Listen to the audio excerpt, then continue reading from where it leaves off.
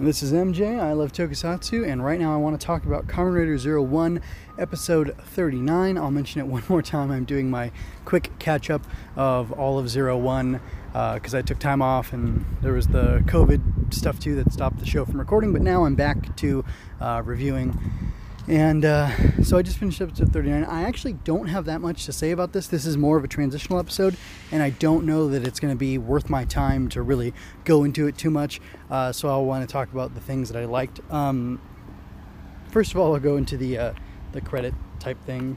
So this was originally aired on July 19, 2020, and the writer was head writer of the show, Yu Takahashi, who's also the head writer of Ex-Aid, and the director was Ryosuke Sakuno, who was the director last episode. I don't think I noticed too many similarities or quirks in or I should say signatures in the recording, or in the directing rather, that would tell me that these two episodes were the same, other than Sakuno was able to make the dog Thouser adorable little robo dog that I really dug. So I don't know what else to say about that.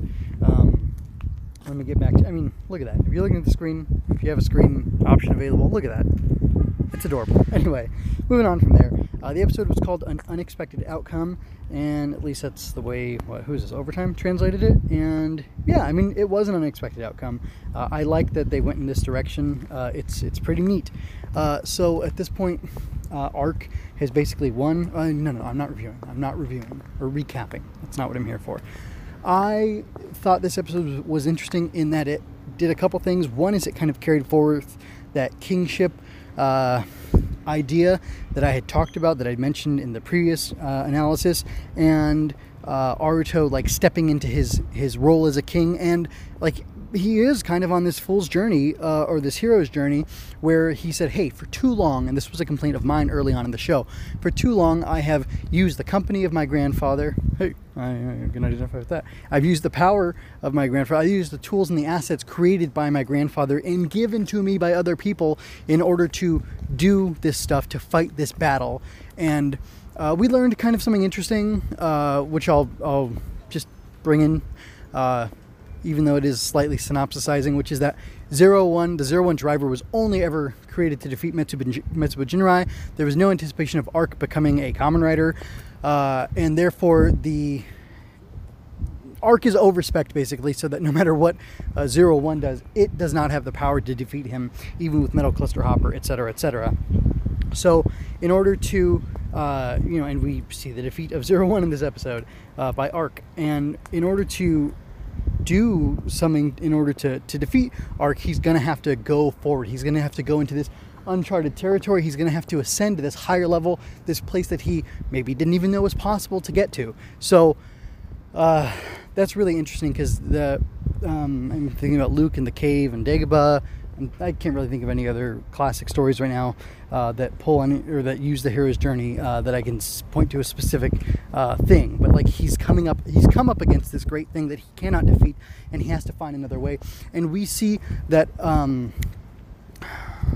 Izu tells Thouser, I guess she tells, it's him, not Fuo, right? Anyway, it doesn't matter. I think she tells Amatsugai that he's pushing himself to a place that he's never pushed himself before. He's expanding, he's growing, he is going beyond who he was before. He's pushing past his limitations, which is kind of what that whole thing is all about. I'm not going to belabor it. I'm just pointing out how good and how effective it is. And honestly, like I said, I had criticized him early on, and I got some flack from people as I was, reviewing, and they were like, oh, you can't, quit complaining about it, and what are you complaining about?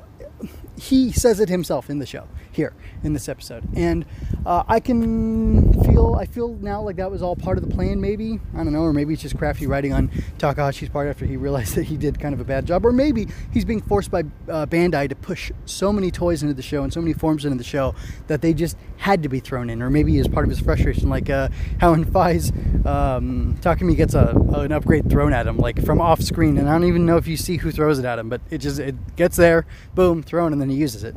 Or like in Kiva, how, and it's the same writer for Kiva and Fai's, if I remember correctly. The guy who everybody says is a misogynist, but I don't believe he actually is. He's just a good writer. Don't take that out of context.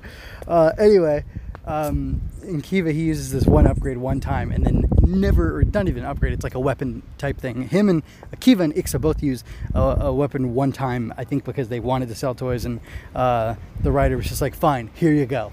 Here it is. Anyway, I will continue. I really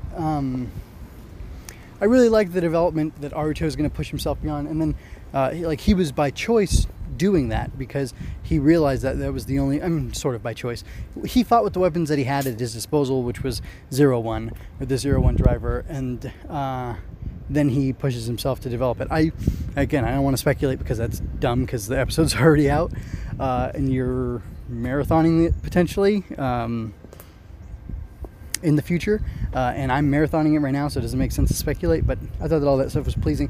Another thing that I really thought was good was the pushing. There was a statement reiterated. It was said, I think, once by Aruto. In fact, he yelled at Amatsugai and got him to give a more sincere expression of apology, or more profound expression of apology. But beyond that, we had Yaiba reject Amatsugai's apology and say it's not enough to say you're sorry. She intimated that you have to prove that you're sorry, or one has to. And then Fua said, hey, I've got a concrete thing you can do to show that you're really serious, that you're truly apologetic. Do this. Separate Ames from Zaya. And basically, to me, it was hinting at, and give Yaiba command of Ames, which she should have. And she was the head of Ames, appointed there by Zaya because cronyism and whatnot, and his plot to control things and whatever. But I don't know. Is this? I feel like this is too soft of a redemption for Amatsugai, because basically when he and Aruto were fighting against Arc, Aruto said, like, yeah, this is what the president of a company is supposed to do, right, guy? You're supposed to defend the company and be good. So it kind of undermines that statement there, to me. Kind of undermines the statement last episode, which is, if you're not a good president, if you're not respecting the people and actually looking out for the good of your employees, then you're not really worthy of being their employer, and your abuses of power exemplify that. They have been caught, so we can now, as employees, overthrow you and reject you as our president because of how wrongly you've treated us, and you don't deserve it anyway because of that. So it's interesting. This episode, he's not really involved in taking any direct action. He makes some comments. He asks some things. He finds out a little bit of information, and he tries to, this is Amatsugai I'm talking about, of course, he tries to be helpful and give input, but he's mostly taken a back seat to things. So I don't know. Is he going to be the guy in control of Hiden intelligence? He could be, but then again, the vice president could take up instead that position of leadership, which I think he should do, especially with, he was kind of a weenie before, and I'm using that in a kid-friendly term. So he was kind of he was kind of a jerk before, and a selfish dude, but he's shown himself to be one more serious and less of a comedic role.